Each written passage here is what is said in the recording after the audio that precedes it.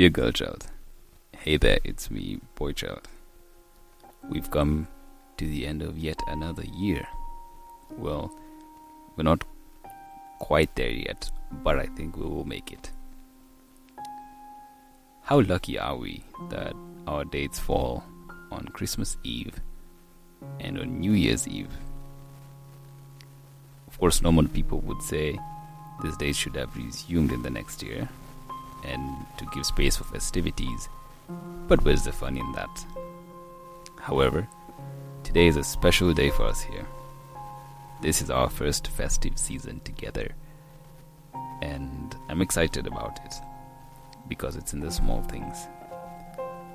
But today I don't think I want to bombard you with principles and what to do and what not to do, because I'm sure you've had a long day full of holiday errands and you've hung out with your family and friends or such.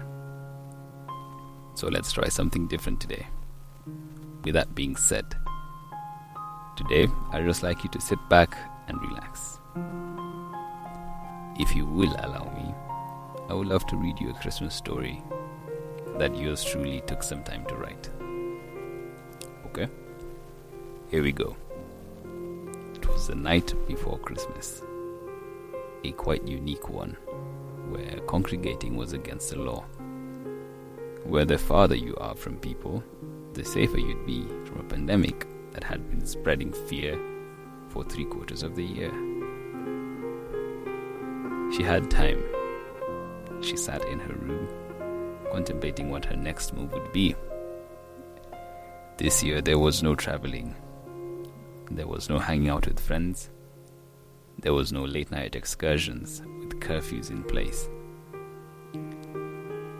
On a positive note though, this year she wouldn't have to pretend to enjoy the annual family get-together, where all her aunties would ask her when she's intending to get married and if she was seeing someone.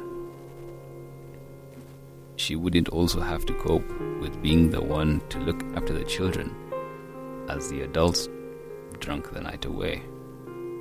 This year, she had time to herself. But time with no plan is a door to the world of thoughts.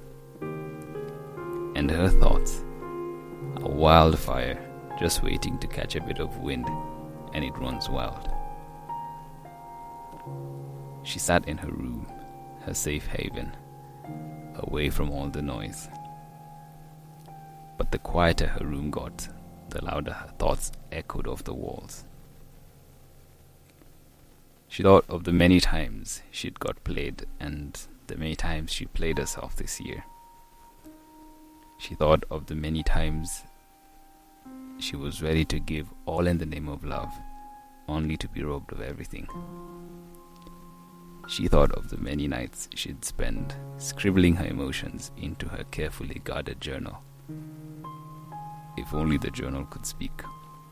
She thought of the many nights where she had prayed, yet all her prayers seemed to be stored up in the clouds, waiting the clearance of overlaid prayers. She thought of the many nights she had to hug her pillows tight as they soak up her tears from all the disappointments that life threw her way. She thought of that relationship. Yes, that one that everyone around them said was goals, but was no longer non-existent. She thought of the many places that felt like home, but were no longer. Could you hear how loud her thoughts were? Yet in all of this, she had her window open, just to let in some fresh winter air to dry up her teary eyes. And a slight gush of wind blew in. It felt like a rush, but a wholesome one, like a really tight hug. And she took in a deep breath.